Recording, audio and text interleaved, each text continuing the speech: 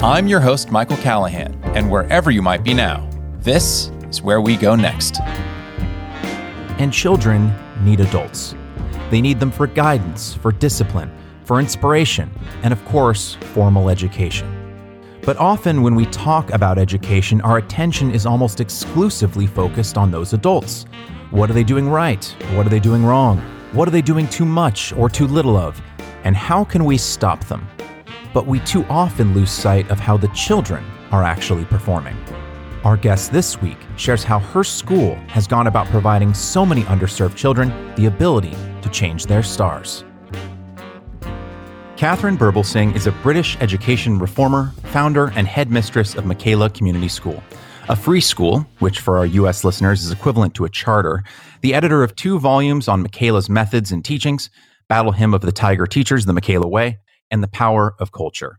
In 2017, she was listed as one of the 20 most influential figures in British education, and in 2020 was appointed Commander of the Order of the British Empire in recognition for her services in education, which I must say, to American ears, sounds like the most epic appointment ever. Katharine, thanks so much for joining me today. Well, thanks for having me. You're very welcome. I will lower my veneer of professionalism and admit I am excited very much to have you on the show. I've been following you for the last few years now, and I've enjoyed every interview I've seen you in. But there's a bit of a pattern to these interviews and to a lot of the coverage that you receive in the press. A lot of the headlines are framed around what other people seem to think about your school. Here's some of the headlines I've read as I was preparing for this talk. Quote, Britain's strictest school. Britain's most notorious school. Hell, even when it's an article about the school's success, it can't escape editorializing. Quote, controversial Michaela Free School delights in GCSE success. And that's from The Guardian, by the way. But in that article by The Guardian is the puzzle piece that seemed to be missing from so many of the interviews I've watched and listened to. Quote, compared with other non-selective state schools, Michaela's results rank among the best in the country. More than half, 54%, of all grades were level 7 or above, which was more than twice the national average of 22%. Nearly 1 in 5 of all grades were 9s, compared with 4.5% nationally, and in maths, 1 in 4 results were level 9. Now, for American listeners, the SAT equivalent of a 9 would be like getting a perfect 800. So imagine 1 in 4 students getting an 800 on the math portion of the SAT. So as I prepared for our chat, Katharine, and I read The Power of Culture, which is a collection of essays written by teachers at Michaela and edited by you, I realized that I couldn't remember a talk that focused exclusively on the school, its methods, its teachers, its results, and its amazing, accomplished, dedicated, brilliant children. So that's why I'd like to talk with you today. Because what gets lost in all this coverage about the coverage is the fact that Michaela is fundamentally altering the course of children's destinies. So I would like to start off with a quote by an old colleague of yours from St. Lucia. They are the children and we are the adults. Who is the Michaela school named after and why? Her name was Michaela, and she was just a kind of regular old-fashioned teacher. She hadn't read any of the kind of cognitive science that describes how children learn. She just believed in old-fashioned values that the children were children and that we are the adults and that we should be respected and we should be in a position of authority and that we should have a classroom full of rigor and really high standards, and we shouldn't accept children telling us to F off or throwing chairs. And when I say that, I know some people will think, well, that's ridiculous. Of course we don't accept that. But sadly, it is far too often accepted, and teachers are treated so badly sometimes in schools, in particular in more challenging areas in the inner city and so on. Children are given all kinds of excuses. Well, it's not their fault. It's because they come from poverty. It's because they live in an estate, or they have a single mother, or they're black, or whatever the reason is. They can't possibly achieve and be as well behaved as perhaps other children who come from richer backgrounds. And it's just not true. You just have to keep your standards high and expect a lot of them. Michaela believed in all of that. Sadly, she died of cancer in 2011. And we named the school after her because, if she were here now, she would be so proud because she believes in everything that we are. Yeah, let's go back about a decade ago to 2010, because as you've mentioned, it's not par for the course for children, especially in lower income areas, to have kind of discipline and calm and quiet oftentimes. But it seems like that was even more the case 10 years ago. So to quote a bit from you, from your written introduction to The Power of Culture, quote, Back in 2010, there was a dominant set of assumptions about how education worked, and it was unacceptable to question them, end quote.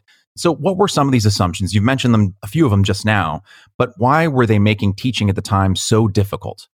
Well, I mean, I think those assumptions exist now still.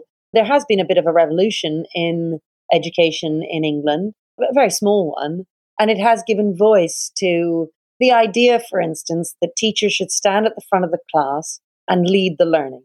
Now, many of your listeners will think, well, what else does a teacher do? Obviously, they stand at the front of the class and teach. Well, that's what they used to do. I would say in the last 40 years or so, that's not what happens. Children's desks are in groups. And if you don't believe me, go and visit your local school. You will not find the desks in rows facing the teacher. You will find the desks facing each other in grouped circles. And then what happens is the children are facing each other and they do what we call child-centered learning as opposed to teacher-led learning. And when the teacher leads the learning, the teacher is telling the kids lots of stuff and then having a class discussion. You might even do some quick paired work and you get the children to think about what you've taught them. If it's child-centered, then the children are sort of teaching themselves. Now, again, people listening might think, well, that's silly. Obviously, the teacher knows a lot more than the children. So clearly, the teacher needs to lead the learning. I think that what's happened is that people look back to their schools and their own educational experiences, and they think to themselves, gosh, it was really boring listening to Mr. Hamilton. And he kept going on, and I don't want my kids to have to go through that, and I'm not going to be that kind of teacher. And I get that. You don't want to be boring at the front of the class.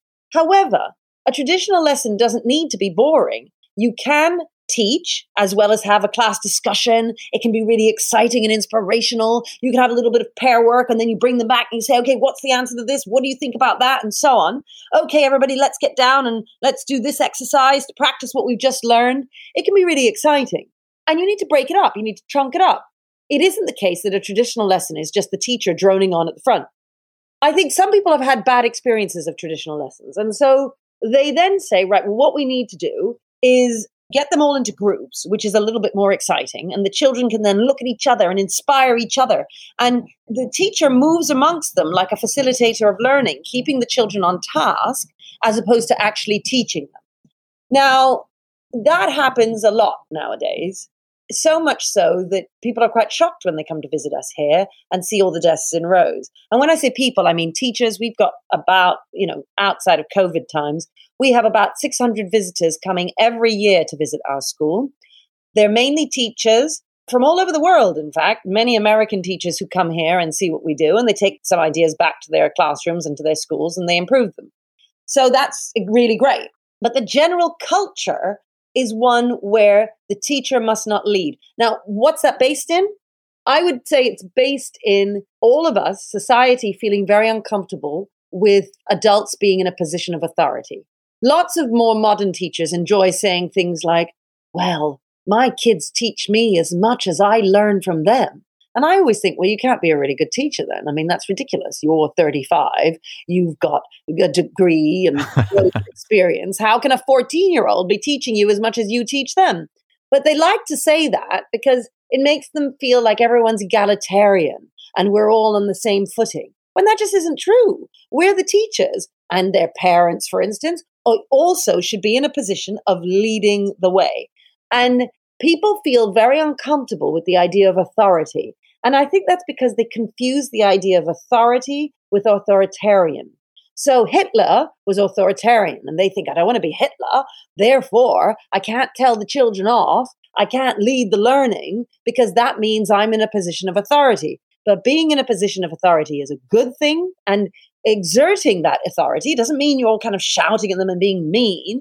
It just means you're leading the way. And that's what we teachers should do.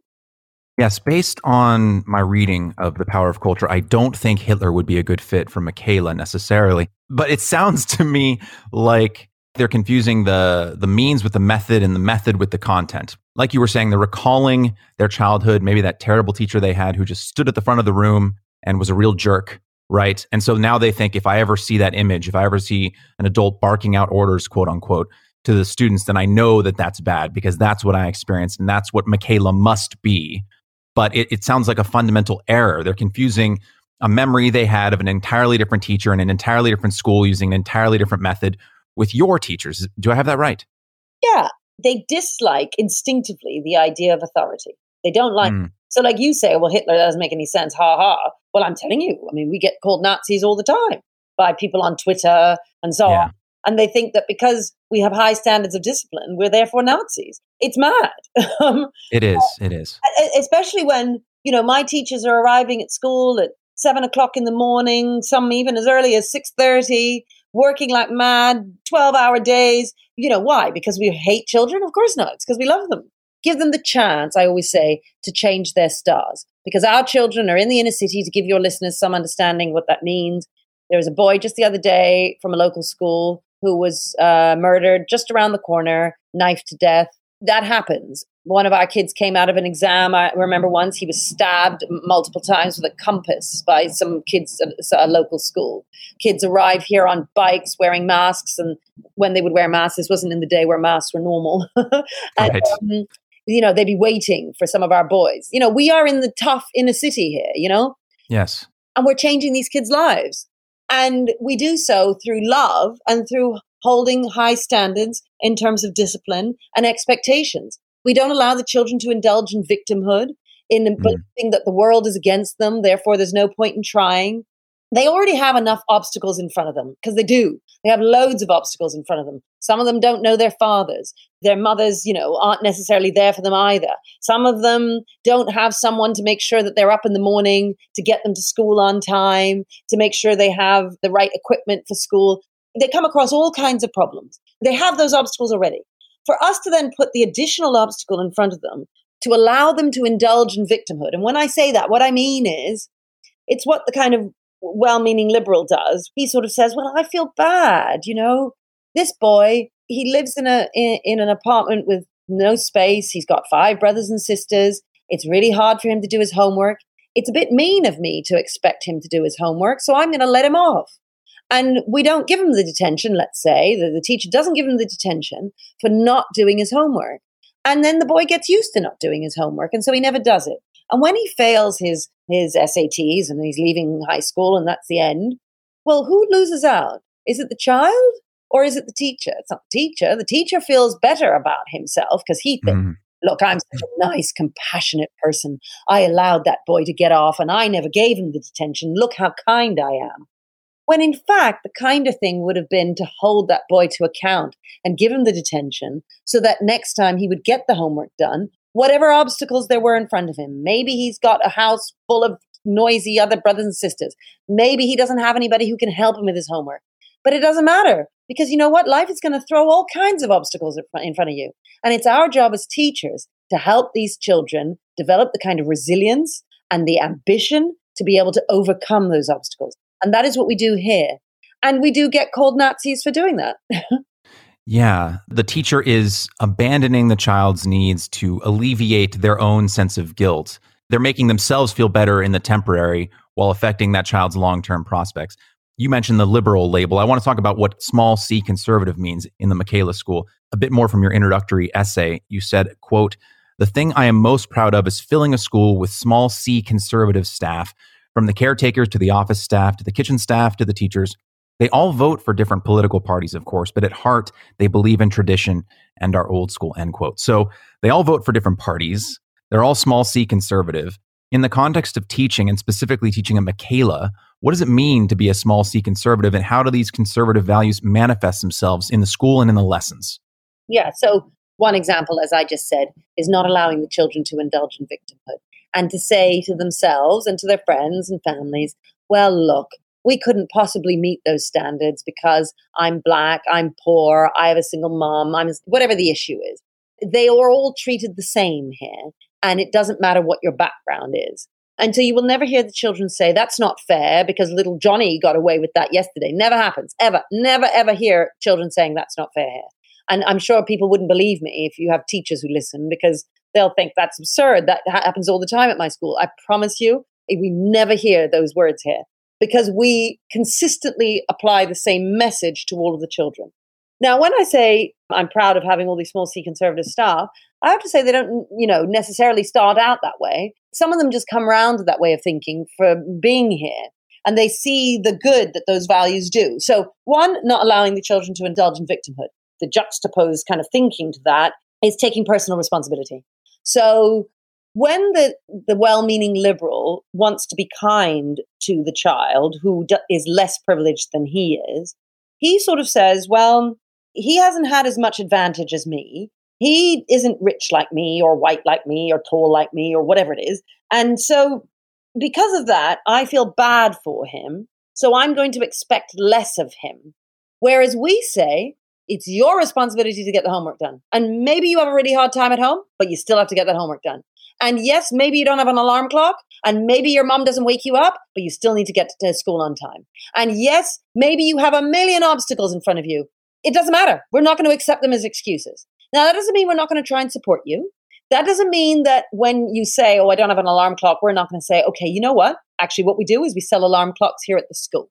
And then we say, instead of spending your money at the chicken shop after school, why don't we save up? We'll watch you save up your money so you can buy an alarm clock, for instance.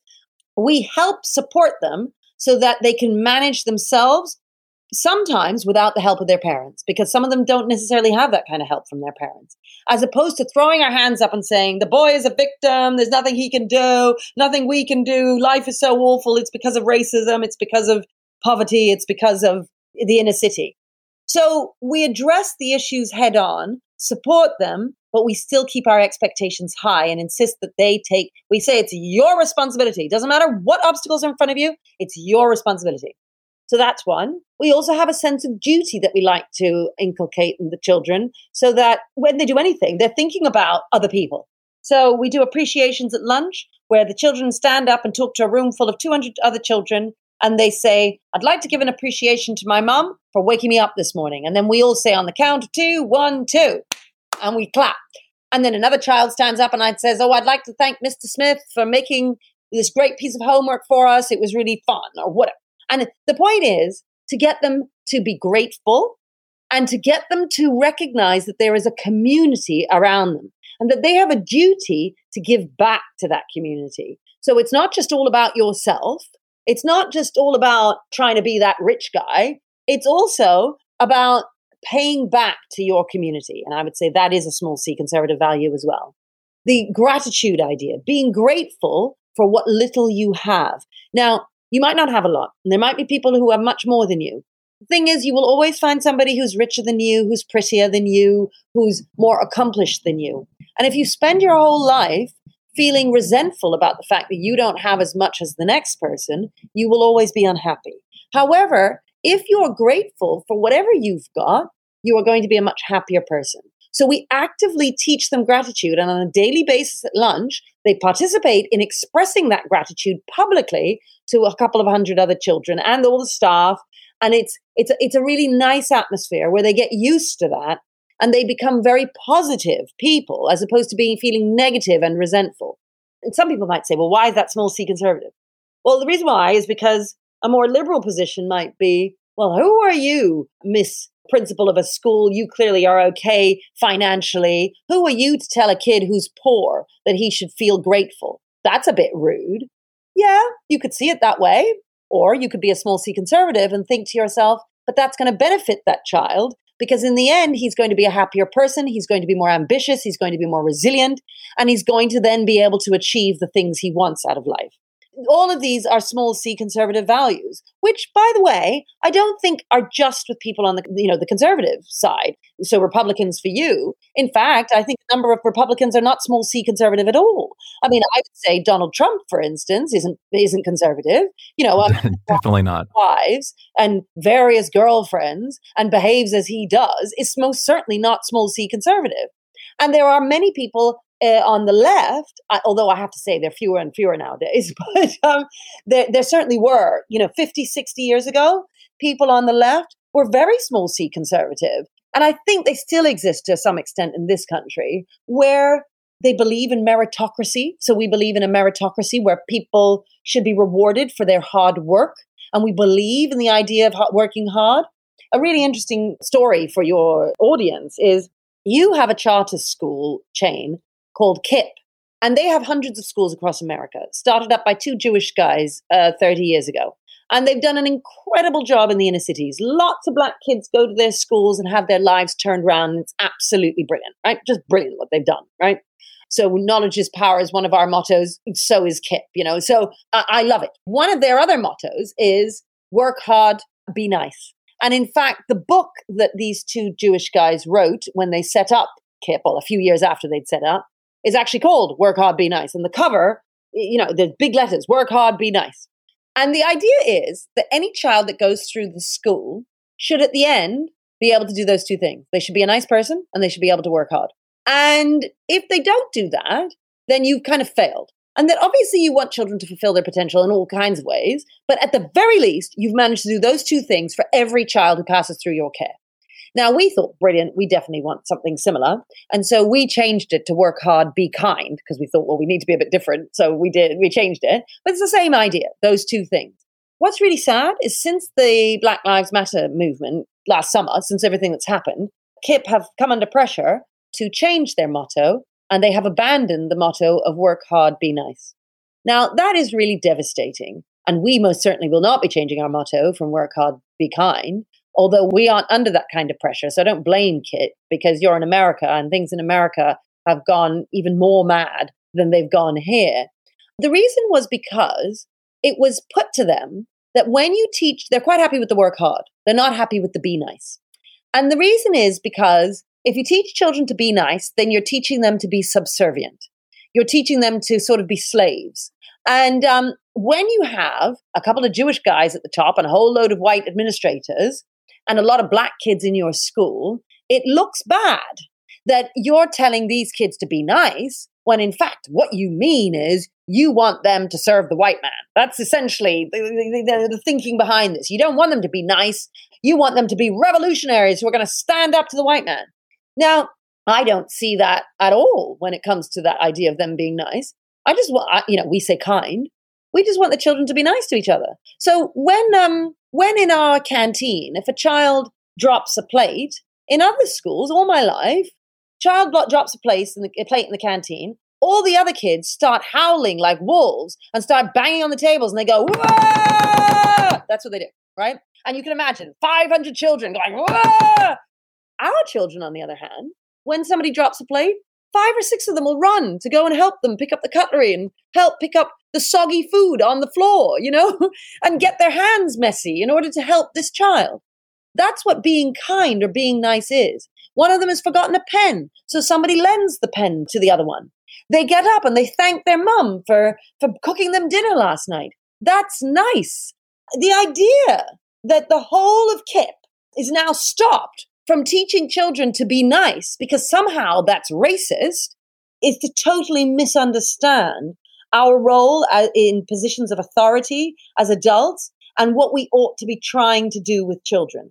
And I think sadly in 2021, we see oppression where there is love, and we are undermining these children because children who are never taught to be nice will have less nice lives. That doesn't help anybody. I'm always begging people to listen to me to try and see what they're doing to these children. When an organization like KIP just has my utmost respect, Uncommon Schools, Success Academy in New York. Thomas Sowell has written this great book called Charter Schools and Their Enemies, which everybody must read. It's really short. And he looks specifically at the Success Academy in New York. And that school is in the same building as other schools. And yet the results are completely different. I just don't understand why anybody would want to stop wonderful young teachers out there, because it tends to be, it's not always, but it tends to be that these charter schools, free schools here, lots of young people, although they're not all of them. I'm certainly not young, but they're early in the morning till in the evenings, dedicating all of their time and energy and love to these kids to change their lives. Why wouldn't everyone love that? Yes. I imagine that your Guyanese and Jamaican, if I have that correctly, heritage probably blunts some of the criticism of subservience to, as you said, the subservience to the white man. But that's true. Isn't that sad? I mean, it is, yeah. But it's awful when you then think, oh, so are we saying that only a black principal can kind of get away with teaching children how to be nice. Like, it's just awful. It just gets everything upside down. Right. I think what gets confused on the national level is something that is very clear on the individual level. And what I mean by that is I've got a couple of friends who've both recently had children about a year ago. Kids were born about a week from one another, and they're both great parents. But even within that 1 year period, right, the children are just beginning to talk.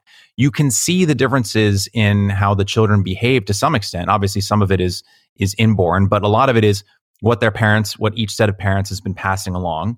And even, how rigorously the parents have been, training the children or teaching them new skills. I've seen, one child excel in one area where the parents have put more work, and the other child excel in another area where the parents, for her, have put in more work.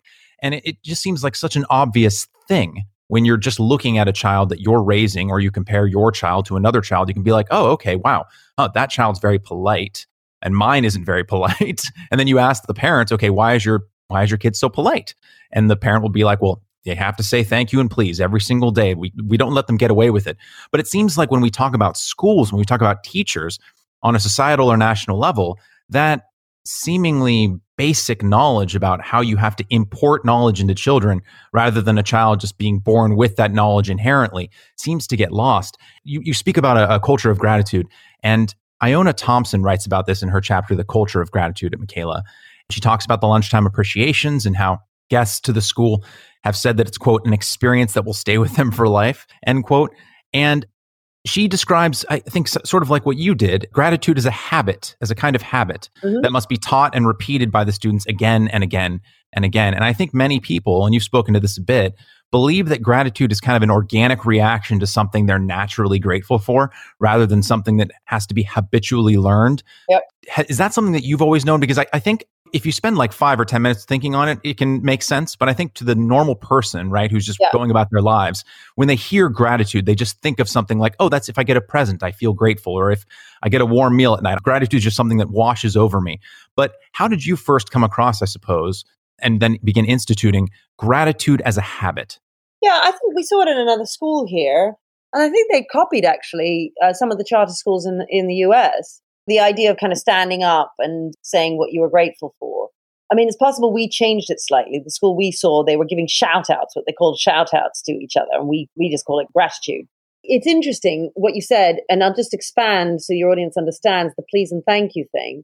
When you've got a small child and you're going to give them the chocolate bar and they're just going to grab it, and you say please, come on, say please. And until they say please, you don't give them the chocolate bar. And then when they take the chocolate bar, you say, what do you say?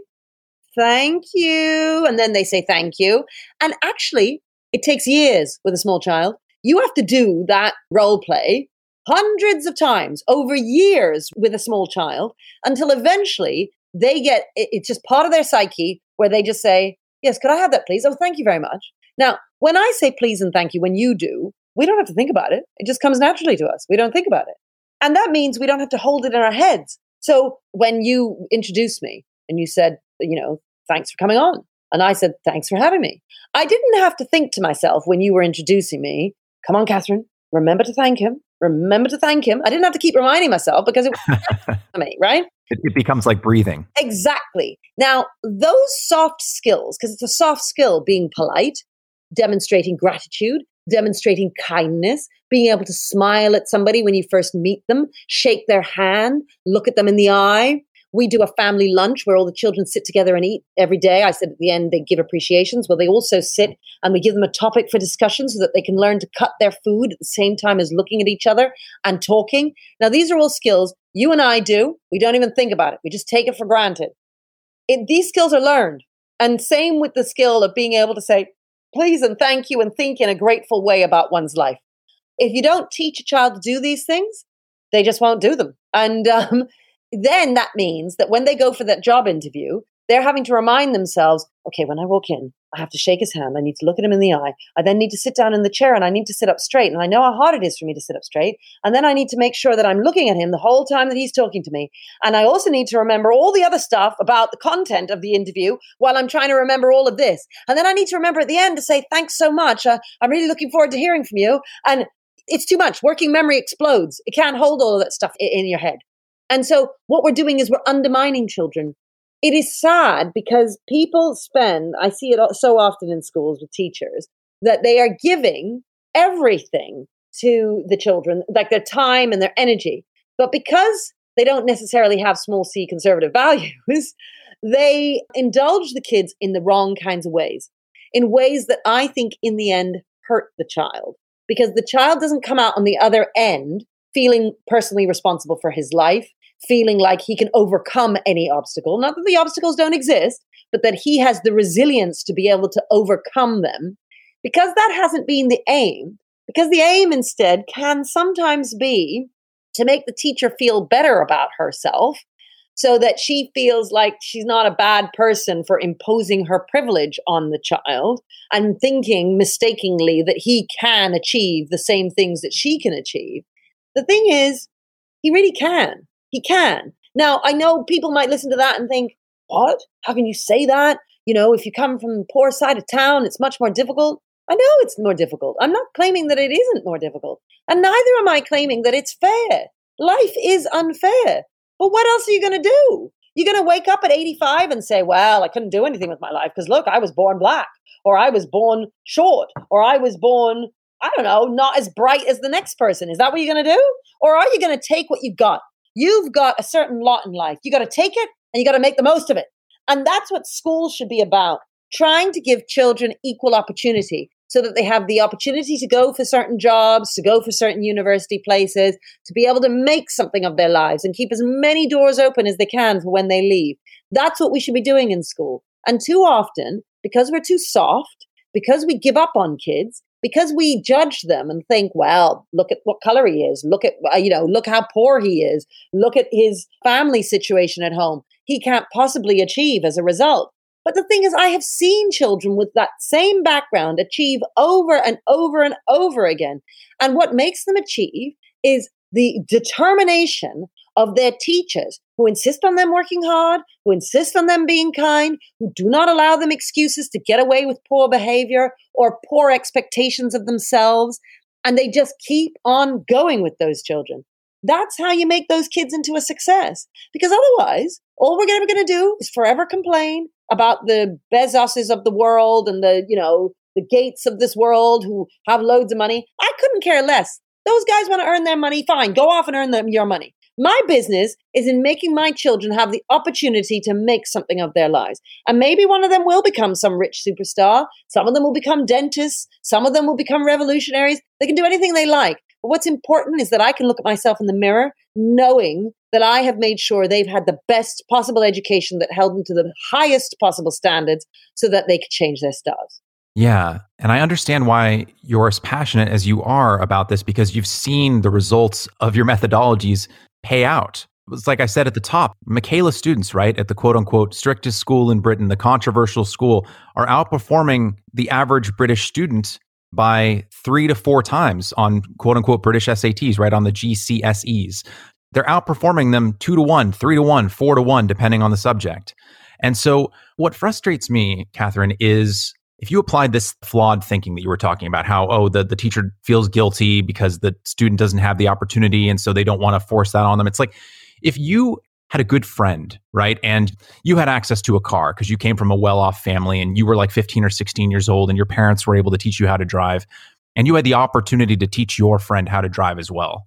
But then all of a sudden you became overcome with guilt because, well, I don't know if he'll ever be able to afford a car one day. So I shouldn't teach him how to drive just in case he's not able to afford a car of his own. Yeah. It's like, that's not what a friend would do for his or her friend. Yeah. Just because your friend might not have the opportunity to buy a car in the immediate future doesn't mean that lesson on how to drive a car won't ever come into use. This thinking just falls apart when you apply it on a person-to-person basis. But for some reason, when we start abstracting it to education, which really isn't all that abstract, it just starts breaking down. And I feel like people begin absorbing the absolute wrong, backwards lessons. Actually, that takes us to another concept that I found really enlightening when I was reading it in The Power of Culture. And that is the idea of freedom through constraint. because Jonathan Porter, who's the deputy head at your school, he speaks about the Butterfly of Freedom, which is a cartoon by Edward Monkton. Shows a bunch of butterflies inside of a box with one escaping, right? And Jonathan uses this cartoon as a way to illustrate our sort of dichotomous, narrow view of freedom, right? He says, quote, "In the modern world, we are used to thinking that liberty means the absence of external constraint. When Monkton's butterfly breaks out from the box that surrounds him, the butterfly says, 'You may be safe, but I am free.' And so the butterfly, much like the rest of us, is conditioned into thinking that freedom is a state into which we are naturally born. Freedom, then, is the freedom from an external authority, a box, if you're the butterfly, a murderous tyrant in the case of many 20th century dissidents," end quote. But I think you've been kind of speaking around this topic, but it's all connected, right? That freedom through constraint. And that doesn't seem like a natural thing for people, especially in the West. And I'd just love to hear your thoughts on it, because it's clearly paying off for your students. Yeah, that's right. I mean, I've got a quote in here on my office I'm just looking at. Real character is formed not by having an abundance of choices, but in accepting definite limitations in commitments made and promises kept. Now, the quote there is about real character. One could easily say that real freedom is achieved by not having millions of choices, but in accepting limitations around you, which might be there. So I'm not talking about how I'm going to fly to the moon, because I'm not going to be able to do that. But given the limitations that I've got, I'm now going to make commitments and make promises and do something with my life. Now, I know that some people will listen to that and think, yes, but that means you're not being a revolutionary and you're not going to change the world. Look, I'm the most revolutionary person out there. I mean, I set up a school against all the odds. I had people protesting outside, calling me all sorts of names. I had racist emails. You can't imagine the things that I've been through in order to get the school going. It took us 3 years to set up against the worst possible opposition. And then I've turned education on its head. So I am a total revolutionary. But the fact is that children do need to be given constraints. If you just let children do what they want, well, they'll just sit around on their phones all day and they'll go on Snapchat and Instagram. If you don't say you better do your homework or you're going to get a detention, well, they won't do their homework. Why would they? Now, you might find a few who will, fine. Well, what, you're going to make sure that those kids are the only ones who succeed? In fact, the ones with less support at home are not going to do the homework. So you are then increasing the divide between the rich and the poor by not increasing those constraints around them. It's an absolute imperative that children need restraint. They need leadership from the teacher at the front of the class, but from their parents. And I mean, it was interesting when you mentioned parents earlier and said, well, it's obvious when it comes to parenting. I'll tell you why. Your one friend, you have a friend and they're bringing up their child, one person, it may seem obvious. The reason why it doesn't seem so obvious when it comes to a school is people start talking about groups. They start talking about groups of children, and they don't want to accept, well, if a group of children has failed, maybe it has to do with poor parenting, poor culture in their environment, poor schooling, poor teaching, and so on. We don't want to admit that. And so then we want to just blame it on poverty, because that's nobody's fault, or it's the government's fault, and it's always easy to blame the government. That's why we feel uncomfortable doing that. But each of those individual kids, like you said, you have a friend, one might get good at piano and another one might get good at chess. And it's because their parents supported them and helped them with that. Sometimes parents aren't able to do that. Sometimes they're too busy working. They've got too many other children. They don't actually know much. They don't know the piano or the chess. In their environment, in their culture, people don't tend to teach their children chess. So it never occurred to them to teach their children chess. There's poverty of aspiration. There's poverty of environment that we never speak about. All we ever seem to care about is financial poverty. And while money does make a difference, the most important thing is the quality of your parents. Thomas Sowell talks a lot about the quality of and his parents actually died. So he was brought up with other adults, an aunt and grandmother and things, who brought him up. And he said that, the conversation around him was so interesting and exciting when he was growing up that he was able to make himself into something. He grew up in Harlem. He came out of poverty. Now, that happens, 100 times over to kids here. Now, of course, we're a new school. We didn't open until 2014. So, yes, their kids are doing really well. But what I'm not able to say is I've now got 25-year-olds who are doing X, Y, and Z because they're still only 17. They're still quite young. So we've got to wait a few years before I can demonstrate that. But I don't need to. There's so many examples. Kids I used to teach, kids who are at the Success Academy, for instance, in New York. Often people don't. I mean, I know in America, they don't like that Stuyvesant is filled with loads of Chinese kids, and they don't like that because it makes them very uncomfortable. And they think, oh, this isn't diverse enough. But the fact is, those Chinese kids have been working really hard. And it's not because they're rich. It's because they're working really hard. We don't give enough of a look in to culture and to what people do around them.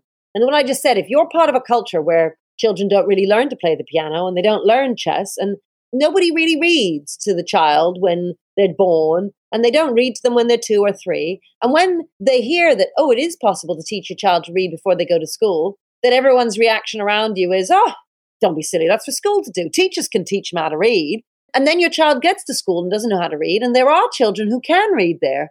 And your child sits at the back of the class and thinks, gosh, I'm stupid. All these other kids can read and I can't. And what that child doesn't realize is because you never taught them how to read. Now, I'm not even blaming those parents.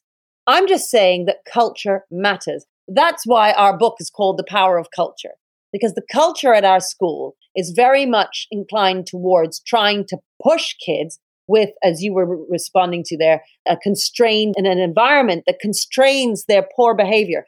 You know, teachers come here from all over the world and they say, what do you do when a child tells you to F off? Because I can tell you in the inner city that is commonplace.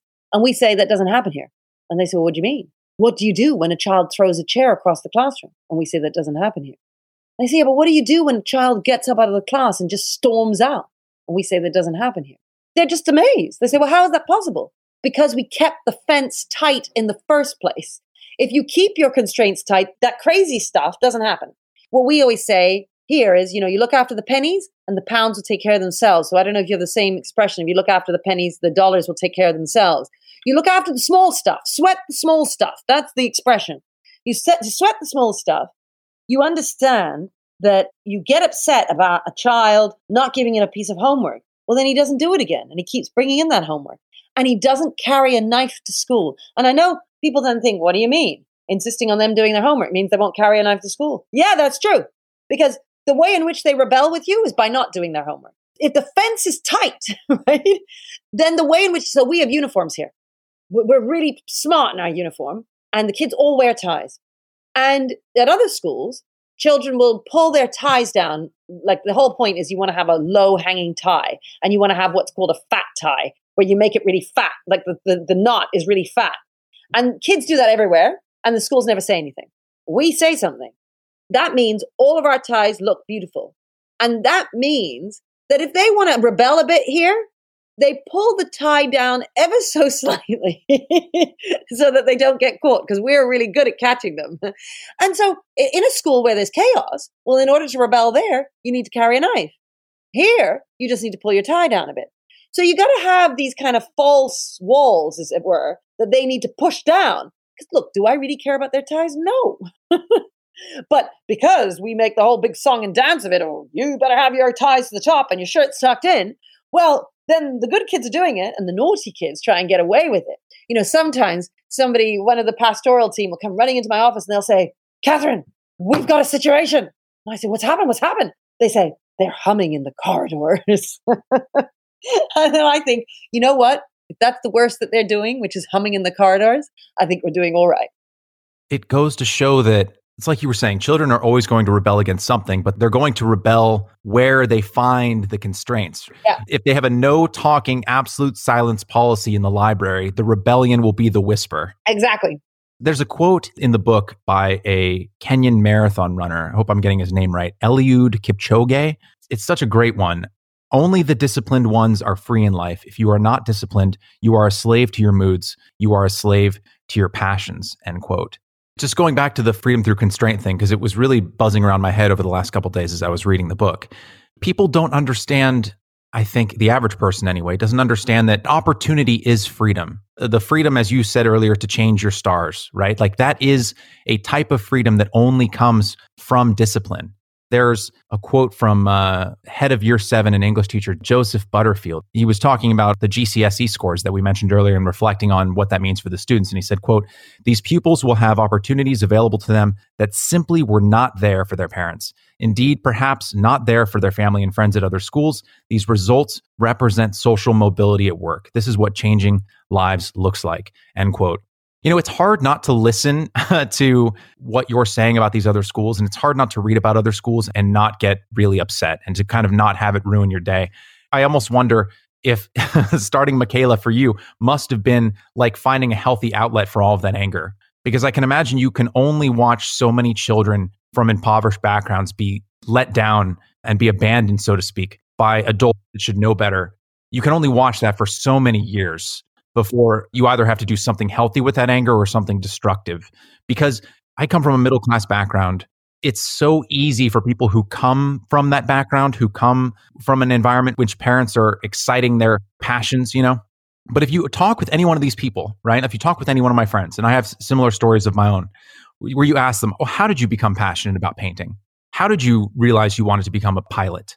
How did you decide you wanted to become a screenwriter? And not a single person, Katharine, and I know this is no surprise to you, but not a single person among them, and I have spoken with dozens of people about this, ever say, I was just sitting about and it came to me. No, every single person says, when I was 4 years old, my father started reading to me and it ignited a love of storytelling. Or, when I was in second grade, my teacher had a painting class and that's when I realized that I wanted to become a painter.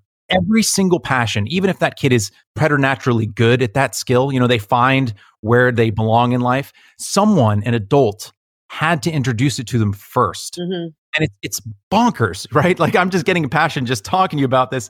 I don't know how you stay sane every day, because when you talk with people, especially from middle class or upper class backgrounds, the recipe is right. They're talking about the recipe, but it seems like they just don't want to share it.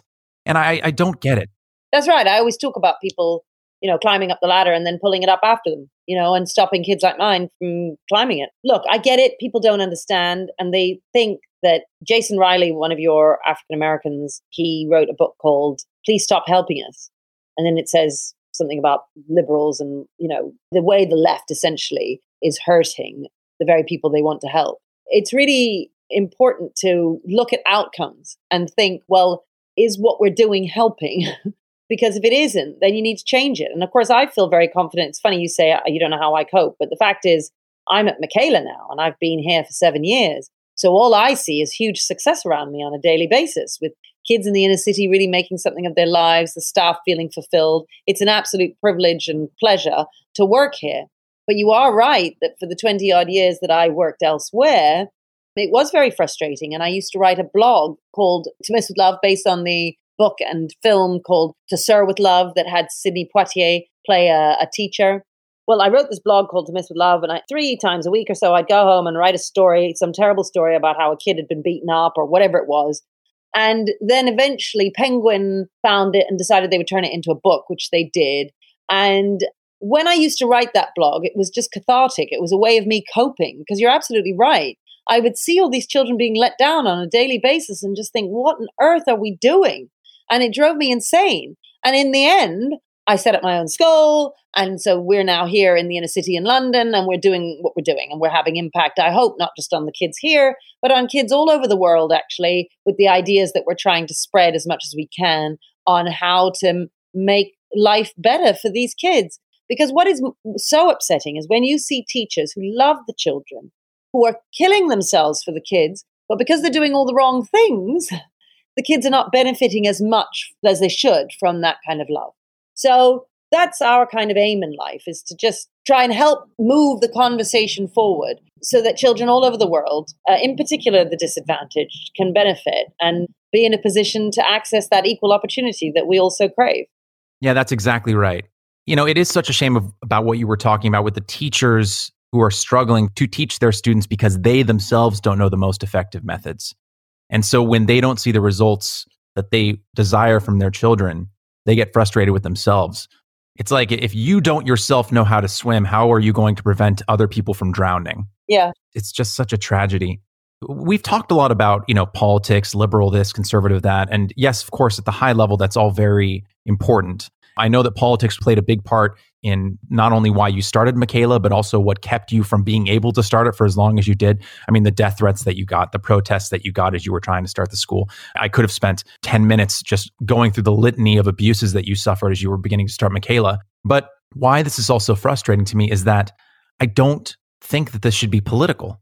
At the end of the day, if they're seeing a child is succeeding, whether it's from a progressive education, quote unquote, or a small c conservative education, I don't understand why adults should care how the child is becoming successful. And one of the reasons that I wanted to talk not only with you, but also with some folks from Montessori school, and I'm in talks with some other schools to talk with them as well, is that I want to talk with successful schools about how they're making children actualized, successful human beings, and they're all doing it differently. But the end result should be the thing that parents care about. And it just boggles my mind and it upsets me that you've gotten so much pushback when in fact you have been so influential, the teachers have been so influential in these children's lives. And it's gotten bogged down by all this politics, and it's so upsetting. Yeah, well, the reason is because we're free schools, so we're a charter school. And the charter schools with the Success Academy in New York has had the same kind of abuse and nonsense happen to them. Now, of course, charter schools have been around in the US for 30 years. We've only had them for 10 years. And whenever there's a change like that, people don't like it. Now, free schools are a lot more palatable nowadays than they were 10 years ago. Having said that, all of us free schools here and charter schools in America, they rub the unions up the wrong way. That's the problem with them. The unions don't like them because they break up the system. They're outside, charter and free schools are outside of the normal system, even though they're still state schools funded by the state. But if the unions were to call a strike, for instance, much more difficult to get everybody marching out on strike. And the unions sort of see education as this fight between the bosses and the working man. And this is how they see things. So there's that they don't like. It's also the case that lots of ordinary people, there'll be lots of teachers, for instance, who are very anti-charter school in America. And they are anti them because they think that it's not fair. And to a certain extent, that's true. So especially in America, where you all have this lottery system, there are these lottery balls that go round in this big lottery machine thing, and they turn it round and it rolls, all the balls roll round like a real lottery, and it's rumbling, and all these people are standing in a hall, and then they call out number 23, and then somewhere in the hall, somebody jumps up with their child going, "Whoa, we won! And what they mean is they want a place at the school, and they're really excited because they got in. And now, for every 10 kids that get in, there are 90 kids who don't get in, or more than that. I mean, it's unbelievable, the numbers. And so that are applying. And these are poor families in the inner city, desperate to get their children into a good school. So there's a small number who get in. And that's what's so fascinating about Thomas Sowell's book, which is that he tracks how the kids do who are at the charter school, Success Academy. And he also tracks the kids who applied to Success and didn't get in. Because people often say, oh, well, the families who are applying to these charter schools are obviously a different type of family.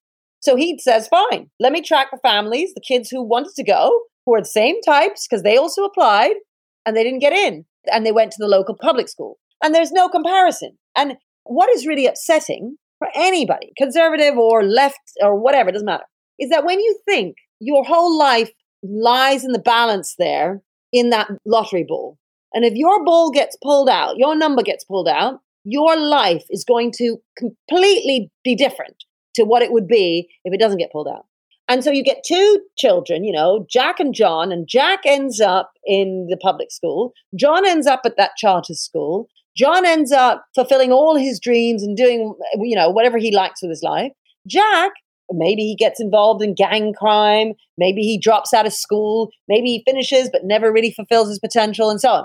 And had Jack got in, it would have been so different. So people on the left really don't like that unfairness. Jonathan Haidt talks about this in his book, The Righteous Mind, where he tries to explain to liberals why the conservatives think as they do. It's just a different mindset. And he's trying to say, look, conservatives aren't evil. They just value different things to what you value.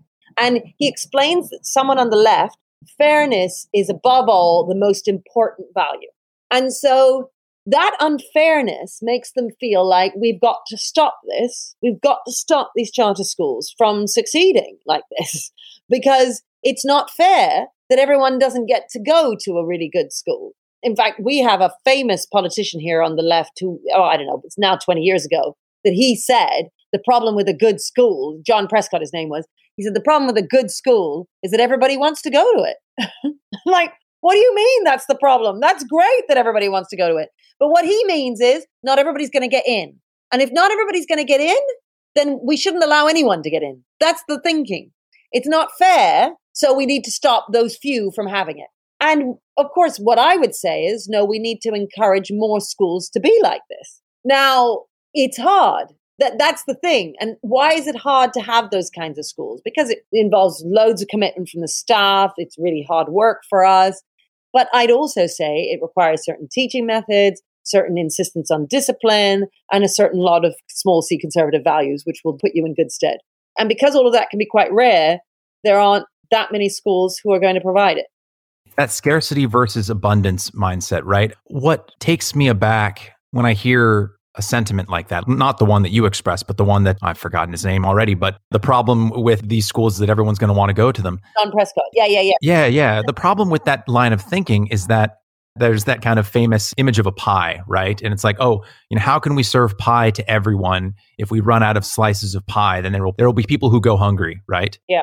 But the oven is right there. Like you can bake more pie. And I've seen this here in America as well. It's like, okay, the problem is not everyone is going to be able to get into these charter schools. Or we were having this here with gifted education programs where they're being shut down because not everyone's getting in.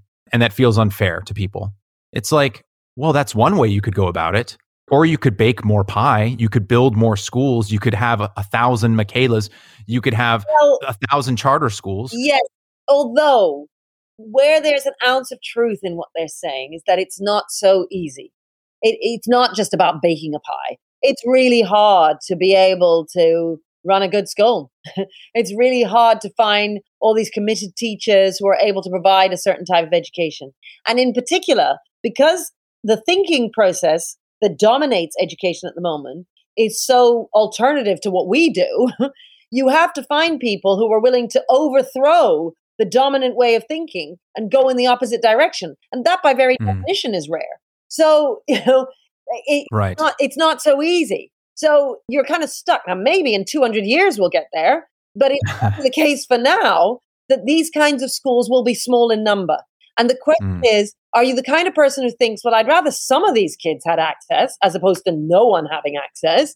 Or would you rather make it so that no one had access and then you kind of go around and complain and say how racist everything is and how, poor people can't possibly achieve in these ways and so on? I mean, look, I don't have any problem with them protesting about making life fairer, but I do have a problem when they're stopping me from enabling these kids to be able to reach for a different type of destiny. And that's what, sadly, some of them are doing. Yeah.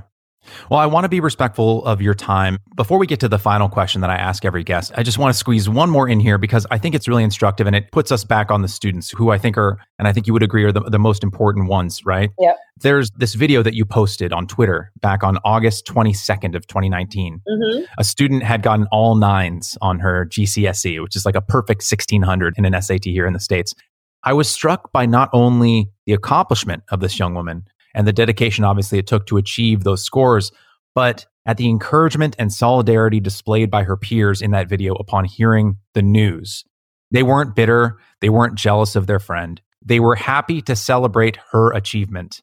So I just wanted to talk just briefly about how Michaela goes about fostering this sense of community, or to put it in the words of head of year 8, James Sibley, quote, duty to the community before the self. How has Michaela been fostering that? Because again, we've talked a bit about Michaela's methods today, which is fantastic, but it seems like so much of what Michaela is doing gets lost in the noise of the wider societal conversation around education. But I just want to take it right back to the students in this second to final question.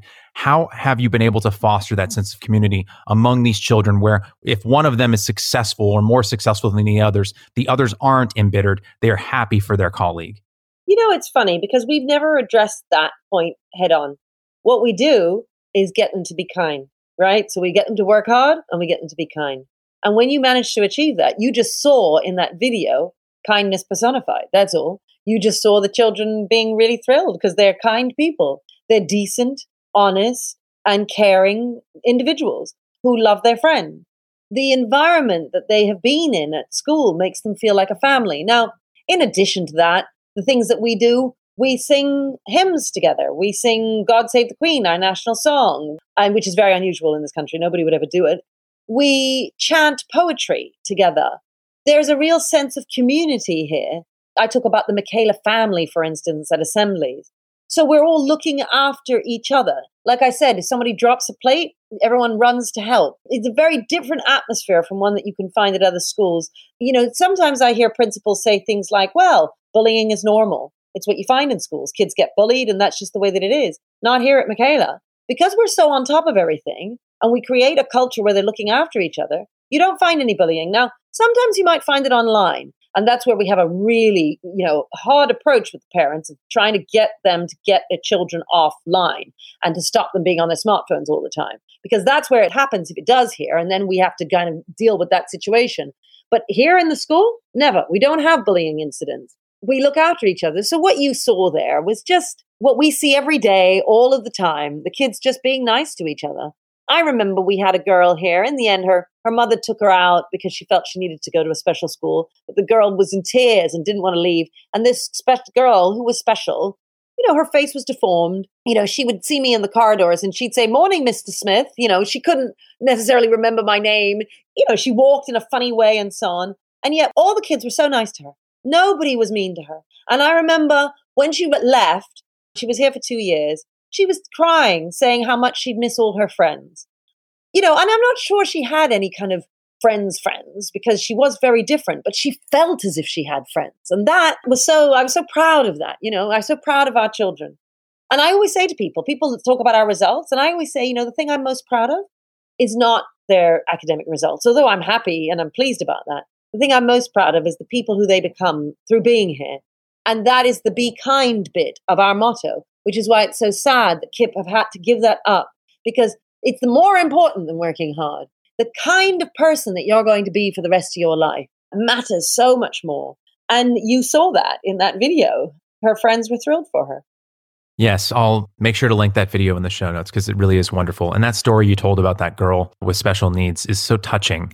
It all just circles back. Like this entire conversation has just been a reminder that children become the adults they are through the lessons that they absorb from the adults around them. There's not this natural state where children are either born polite or born mean. That's right. Born a bully or born a victim. Born smart, born dumb. These are things that they have to be taught and educated about. And that's the adults they become.